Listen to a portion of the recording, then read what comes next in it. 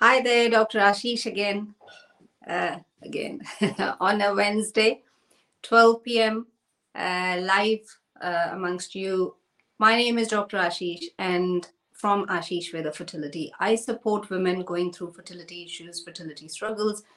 They're trying to get pregnant, haven't been able to get pregnant for a long time, and I normally get patients, clients who have complex histories, who have got number of issues, and have been going through this journey for a long time.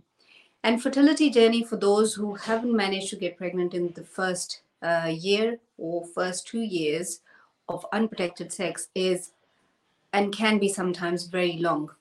And there are a number of emotions that go through when you are a number of emotions that you have that you come across within yourself when you're going through fertility journey. So through these lives, especially the ones I do on Wednesday, I'm trying to take one emotion and just talking about it, discussing it openly so that we can have a conversation, we can have a discussion about it, and we can do something about it and not suffer in silence. Because fertility journey itself is a lonely pursuit for most women, even with the most attentive and most loving and caring partners, they still find themselves lonely. And I've spoken about that in the previous conversation as well. So today it's about anger, the anger that you might find um, emerging in you when you are going through fertility issues. And this anger will come, and perhaps not always, but most likely, if you have been on this journey for longer time, then you will come across this emotion of anger at some point. Now, anger can be, for some people, they express anger. For some people, they repress anger. They are not showing it, but anger is there. They're just in denial that, no, I'm not angry. By saying that, anger doesn't go away. So, what can you do if you're a woman trying to get pregnant and you are feeling angry about certain things, how the whole journey has panned out for you? This is not what you planned for. This is not what you thought is going to happen with you. Whether you're going through natural fertility journey yourself and you are not pregnant yet, you cannot find a reason for yourself, or if you're going through IVF and there are a number of things that keep being thrown at you medically, the number of tests, you're going through all these tests and there are no answers many a times. And then you find yourself this, anger within you. Anger, you could be angry on doctors, you could be angry on yourself, you could be angry on your within you, you could be angry at your body for failing you, for not being able to conceive. You could be angry at the people who do not understand your situation, do not understand what is happening to you. You could be angry with your partner. Perhaps they delayed the process. There are a number of reasons, and everybody's journey is unique. So, what do share with me also. I would love to hear from you your story.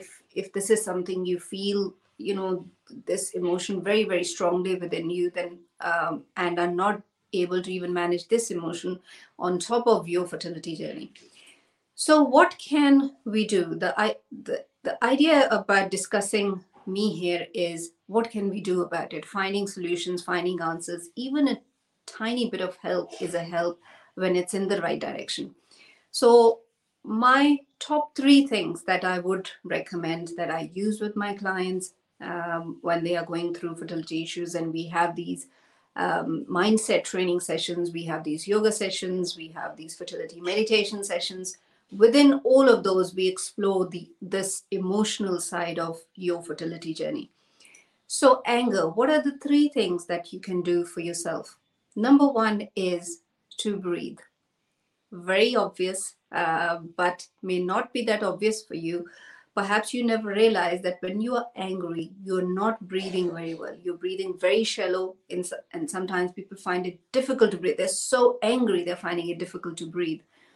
So, first thing is to breathe. You don't have to learn any specific method if you're very new to breath work or you don't know anything about breath work. Then just simply taking a deep breath in and deep breath out, taking a deep breath in and a deep breath out. If you can, do it in a quieter space. If not, just a quieter spot. If you are in an office environment or in an environment where you cannot do it separately. So breathing deep is the first step when you're feeling this emotion within you. Number two is to acknowledge it, to name it, to realize that you are angry, to say it to yourself. You can write it down, you can share it. If you come to that point that you go to a counselor and you share it with somebody, counselor, a psychotherapist, or you share it with a practitioner like myself, sharing it, you can write it down, but naming it very clearly for yourself, that I feel angry about this particular thing within your fertility journey, that I'm not able to have this appointment yet. I went to the appointment, but it was cancelled, or I went to the appointment and doctor didn't show up, or my body is not responding to the drugs that they're giving me if you're going through IVF. So name it, very, very specifically name it. And number third is to do something about it in the positive direction. How to deal with anger constructively. Yeah, you can have anger that can be destructive, and it is of no help. Eventually, you can feel very angry, feel all the rage, and then destroy things that you were meant to go for an appointment or a therapy and you didn't go, and whose loss it was eventually would be yours. So that can be a destructive anger, and sometimes we all go through that destructive anger. I'm not saying that everybody is perfect, rather not. And then there is constructive anger. You have this feeling, you have named it, you acknowledge it. What are you going to do about it? Every small little step in the positive direction. So you're angry that your body is, whatever that may be, specifically to do with fertility, that your appointment has been delayed. Okay, what is it that you can do about it? Yeah. That positive step, to once you have acknowledged the emotion, is a step that is taken in the right direction. And then you know that you are doing whatever is possible in your power to resolve that issue because of which you feel angry. Yeah, there are still going to be those scenarios where things are going to go out of hand. You are not going to be able to control the situation. You're not going to be able to have the outcome that you want. There are going to be those situations, but what is that small step that you can take to feel that you have done something to be able to move forward, to be able to have the outcome that you want? So, number one is breathing deeply in and out. And you can do this right at the time when you're feeling that anger, or you can do it another time as well as a practice, also. Number two is naming it, writing it down, acknowledging it, journaling it. Number three is the step that you are going, the step or the steps that you're going to take to do something about it. Whatever trivial, however small that step may be, however trivial, childish or kiddish that step may feel like to you, but a small step that you take in the right direction. So those are the three main things. And